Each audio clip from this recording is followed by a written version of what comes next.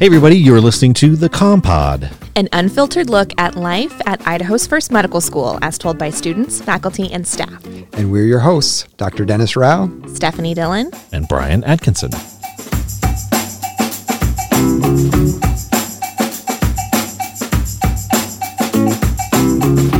Hey everybody, welcome back to the 2021 version of The Compod. New Year, same Compod. Yeah. No. No.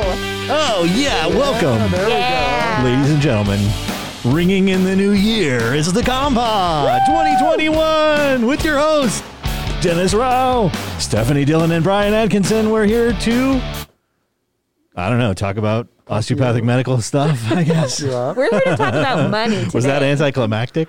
Money. We're talking about money today, Yeah. honey, because we have Nicole McMillan, our Director of Financial Aid, joining us Yay. today. Are you double masking? No. Really? Am I think supposed see to? something peeking out the edge there. It's a no? two-layer mask. Two-layer mask. You've gotten so Two into layers. Yeah.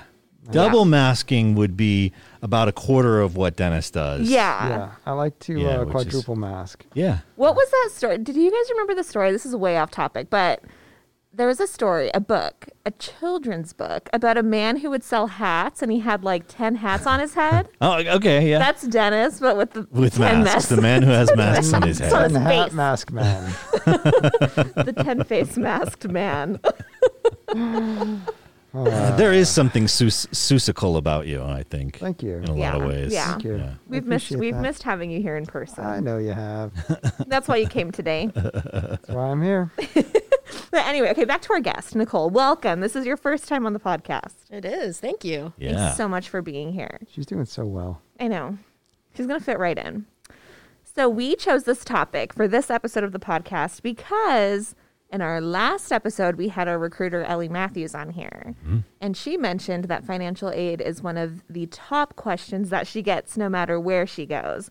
So we thought, why not bring in an expert to talk about how to finance your way through medical school? Thank you. I'll take it from here. Just kidding. I did it, or I'm still doing it, but I don't know that much about it. Well, maybe you'll learn something today, too. I know. Dennis. I am certainly not doing it efficiently. So let's see whether I can pick up any pointers. Yeah. So, Nicole, how do you finance your medical education? What do you tell students who are looking to come to medical school and how to prepare financially for it? So we do have a couple different options. By far, the majority of our students use private medical school specific education loans. And that's because those loans offer better terms and conditions that are unique to individuals pursuing a career in medicine. And basically that means that while they're in residency, they're not expected to be in repayment. So they allow the student to get their feet under them. Whereas a lot of other more traditional or federal student loans only allow a 6-month grace period before you would go into repayment. So that would be something we talk to our students about also, because if they're coming into medical school with prior student loans, then they need to know what to expect while they're here. Oh, that's so good to know. And especially because in residency, you're not making that much. Is that right, Dr. Rao? Well, most people aren't. I was pulling in a couple hundred G's, but no, it's pretty slim pickings. Yeah. So you've got something coming in, but really just enough to pay for food and your housing oftentimes, and a little bit of money for maybe some extras. But yeah, there isn't much extra to go around. That's good to know. I didn't realize that was an option. And so, but if they've got loans from another program somewhere, those may only have a 6-month grace period. So they may be paying back loans while they're in medical school. It is possible that can happen, especially since we are not eligible for federal loans as of yet. We always encourage the student to look into forbearance options that would be available to them to see if they would qualify, and that's similar where it's just delaying when you start repayment. And if they aren't eligible for that, then there are under the federal loan programs, there's a lot of different repayment options. So because our students can't work while they're in school, they may not have income, And there are income-driven repayment plans where they're determining your monthly payment amount off of your income. Yeah. So, since our students have medical school as their full-time job, what do you guys encourage students to take out as far as an amount? Like, do they just cover tuition, or do they want to cover tuition and living? How do you break that down for them? So it's unique to each individual what they need to help cover their expenses, but we do set a cost of attendance for each class, and it's set by each class because the length of each of our years is different. So our OMS 1 students are attending a different length of time than 2 and 3 and 4. So we do set it by how long they're in attendance. That's why it's called cost of attendance, because it's helping them cover their costs while they're attending. And we post that every spring to our website for students, and then obviously send it out to our students so that they know what's in it. It's a pretty standard practice across all financial aid offices that the institution is setting the cost of attendance for the school. So it includes tuition fees, different living expenses, personal travel, insurance. Our students are required to have insurance, so it also includes insurance in there. And in order to arrive at the figures that we do for the living portion of that, we actually use national statistics and surveys, so Census Bureau data, different things like that to help set it so that we're setting it each year based on the most current information we have. So it happens every year. Mm-hmm. Okay. And I'll make sure to put a link to the cost of attendance in the episode notes if anybody's curious and wants to check it out. Yeah. So what is the situation with, and when does it become pertinent, the students' past, like credit history and things like that, as they come into looking at, do they qualify for these types of loans? Yeah, so the lenders look at a number of factors, and each lender has its own rubric that they would set of how they're weighting the factors. So that would include length of credit history, your credit score, the type of credit you're using, credit utilization, the min to the max of all of your accounts, how much are you utilizing within there. But then they're also weighing out debt to income. Some lenders look at how much prior student loan debt you have and repayment history. So there's a lot of factors that would be reviewed, and the lender is looking at that to determine if you're a good risk to offer a loan to. But then they also use it to set the interest rate that they give you. So the better those things are in your profile, or the stronger potentially of a cosigner that you have, you could get a lower interest rate than somebody who maybe has some more risk factors. Sure. So what is the situation with federal loans and credit score, and do you qualify? Do they tend to be less stringent? Yeah, that's a good question. So schools that have federal aid, the student fills out a FAFSA, and that is basically to determine if they're eligible for unsubsidized federal student loans.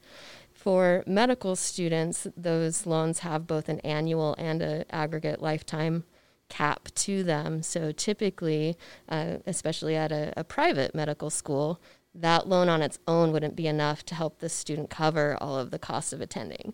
So the other alternative that is out there is called a Graduate Plus loan, also a federal loan, but that loan does look at credit.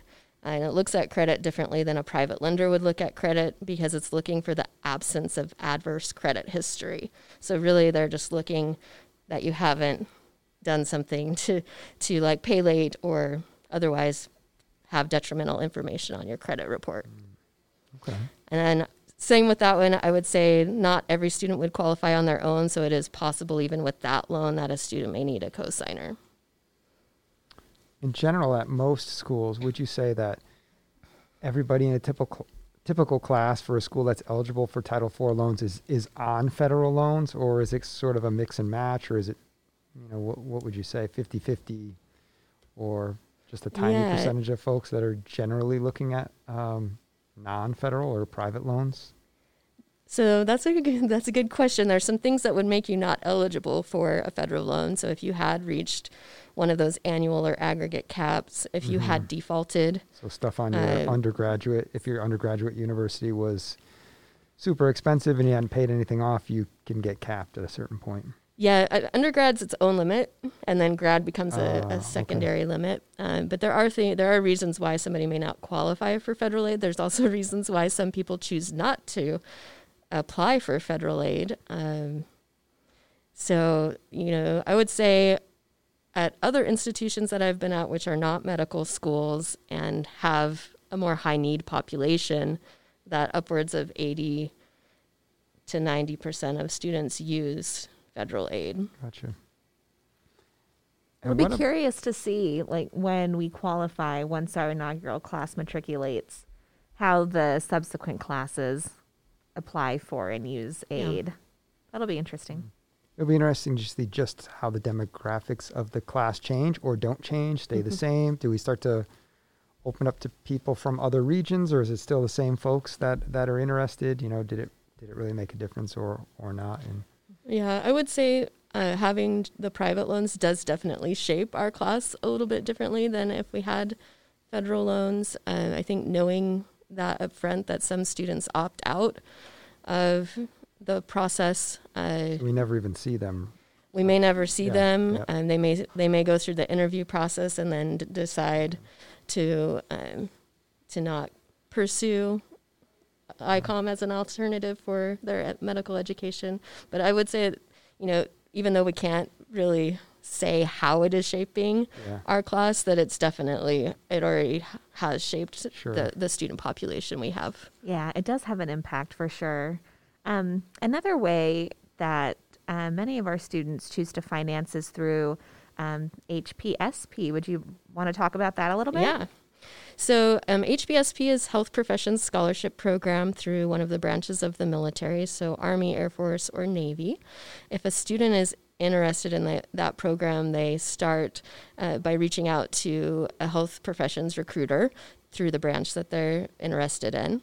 And it is a pretty selective process. There's a limited number in each branch across the entire U.S., so everybody across the U.S. is competing for those same spots. The way that it works, if you're selected, is that they cover tuition and fees and other mandatory fees. So, like for us, that would be insurance through the school. What are the magnitude of the numbers? Are we talking about 100, 1 million? Yeah, so thousands? We've tried to track that down in the past and haven't gotten real clear answers. We do know that Army seems to have the most spots to fill. And these are just for physicians in training? It's just for students going into a medical.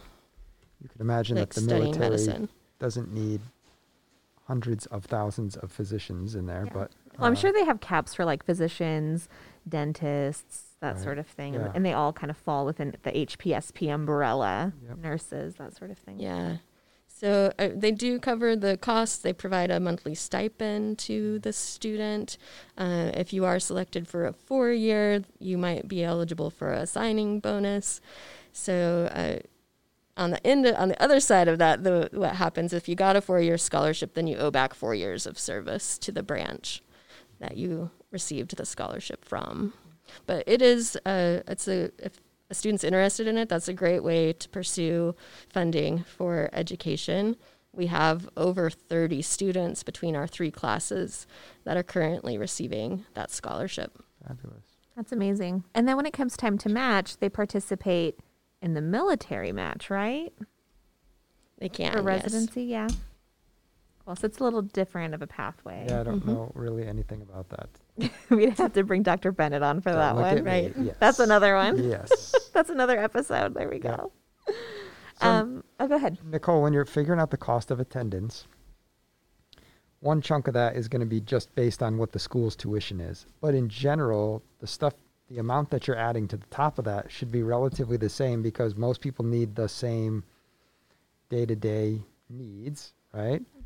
So what would you say is the amount that students end up taking out on top of the particular institution's tuition costs? Probably, it's close to about 20,000. For a year. Correct. Okay. Yeah. Yeah. Yeah. Wow. Another way to finance or help finance your education is through scholarships and grants. And I know you put together an extensive list every year to try to help students get as many of those scholarships and grants as possible. Do you want to go through a little bit of those on the list, or the ones that stand out to you? So we have actually the website is a great place to refer people to for the scholarships. Our scholarship page lists a couple of the scholarships. We don't have time to vet every little scholarship, so we list the major ones out there, and then we also list some what would be more like a scholarship database where you set up a profile and Go fishing. and then Go fish. and then you get emails. So things like the scholarship databases, they have staff to vet every scholarship and really look at the legitimacy of it. So that's where we would refer students for some smaller scholarships. But we also email students when the applications come open for some of the larger ones so that they know it's open and when the deadline's approaching. So we do that most of those come open in the spring. You just did one today. I did do one today. Many, many ways to finance. Do any of those communications tie in with the new software system that Student Services just got with the personalized URL pages and things like that, or no? So not what I'm sending. For our newly accepted students, I use WebAdmit. Okay. great. The other new system that you're Sense. referring to is really around recruiting and admission, Yep. and tracking students that may be interested before they're close to applying through WebAdmit. Yep. So we definitely try to think about our current students and then our students that would be coming in. Yeah, for sure. How receptive are you to prospective students reaching out and contacting you to see if you might be able to help them, figure out if they're able to finance through? She's waving her hands. the avenues. No. No, she's not. No, that's part of what we do. That's part of why we have a financial aid office and have, besides myself, we have Carlene Wallace that's in financial aid. We actually do that on a daily basis. We consider our office to have an open door policy, and that means open email, open phone, open door when students can stop by. I had students stop by today and ask me about scholarships already. So Funny, she closes her door every time I come around. She hears you coming and slams it shut. Yeah, I noticed that. So that's good to know. So if you don't mind, we'll put your info in the episode notes as well. yeah, I'm like, Nicole, you got to help me with these loans. Personal address. I got to get these paid off. Can you help me out? and that's a good point too. You got I any mean, scholarships for me? I am a resource for our faculty and staff as well. Oh, you are? Really? Maybe you need to make an Maybe appointment, I Dennis. should. Let's talk this over. She can help you navigate that. Oh, that's so funny. Well, now that we are about, a year and a half away from graduating our first class, this will be our first time, I guess your first time kind of navigating the exiting portion. Do you know what you're going to say to them, or how they can prepare for the next step once they're no longer in school and this chapter is over for them? Yeah, definitely. I mean, there's a lot of things that we'll be covering with students about what to expect along the way, repayment, especially since we have private student loans. Does refinancing make sense, and at what point does it make sense? So we'll be offering a lot of different resources to students to help navigate residency and beyond, because again, they're not expected to repay during that residency. So I anticipate we'll continue to be a resource for students well beyond graduation. Yeah, once they become alumni, technically. Yes. And then you send them links for like Dave Ramsey and other programs like that. If you don't drink Starbucks, you can pay off your loans. Skip the Starbucks. I'm personally attacked by his philosophy You on can that. walk to work. You don't need a car. Just ride your bike. Ride your bike. on the freeway. Oh, that's funny. Well, those were all the questions that I had. Is there anything else you wanted to add, Nicole? I have to think about it. I wasn't quite sure what the format would be, so I didn't come prepared with anything. No, this is great. Yeah, so I do think it's just important to note that our office, we're really here to help students navigate the process, whatever that looks like for them. Everybody's situation is unique. So we try to provide tools and resources and information that the student can then use to make the best decision for themselves and their own situation. What about, can you talk a little bit more about the scholarships though? Just as far as, how, there must be a number of scholarships that are giving you a few $1,000s or maybe hundreds of dollars. Can you speak to maybe some more of the scholarships, if there are any, that would make a more significant impact on somebody's medical school participation? Yeah, so besides the Health Professions Scholarship Program, there's also the National Health Scholars Corps, and it's a similar program where they're covering tuition and fees, providing a stipend, but the student has to know up front that they're interested and want to pursue primary care. Gotcha. So I think that's what keeps a lot of students, just because maybe they're not sure when you're just starting. You might have a couple of things in mind of what you want to be doing. So that one's a little bit more unique, but similar in the service component, that if you are selected for a 4-year scholarship, that you owe 4 years back in a rural hospital setting. We do have some students that have been selected for that opportunity as well, but it is even more competitive than the HPSP. I believe, based on the number of applications they get versus the number of awards that they make, they maybe award 5% of their applicants, like 5 or 10. Wow. So it's a very, very competitive program. So I think it's amazing that we have 2 students that were selected for that. Yeah. Wow, we do. That's fabulous. They're in the class of 2023, right? Mm-hmm. And we have our own internal scholarship fund, right? We do have a scholarship fund. Right now, the primary source of contributions to that is employees giving from their paychecks. I was hoping you'd get on this topic. So we're trying to build up more scholarship opportunities, and to that end, the institution did start a 501c3, so a nonprofit organization that can assist with developing more scholarship opportunities for our students. And then they're also looking at some other ways to assist students. So maybe with local corporations, getting some help with loan repayment or different things like that. So we have some avenues we're pursuing to try to assist students pre and post enrollment with funding education. And are we privy to any opportunities, maybe more than average, because we're the only school in Idaho, as opposed to a state where you've got multiple medical schools, osteopathic and MD schools vying for the same sort of pot of money or opportunities or anything like that?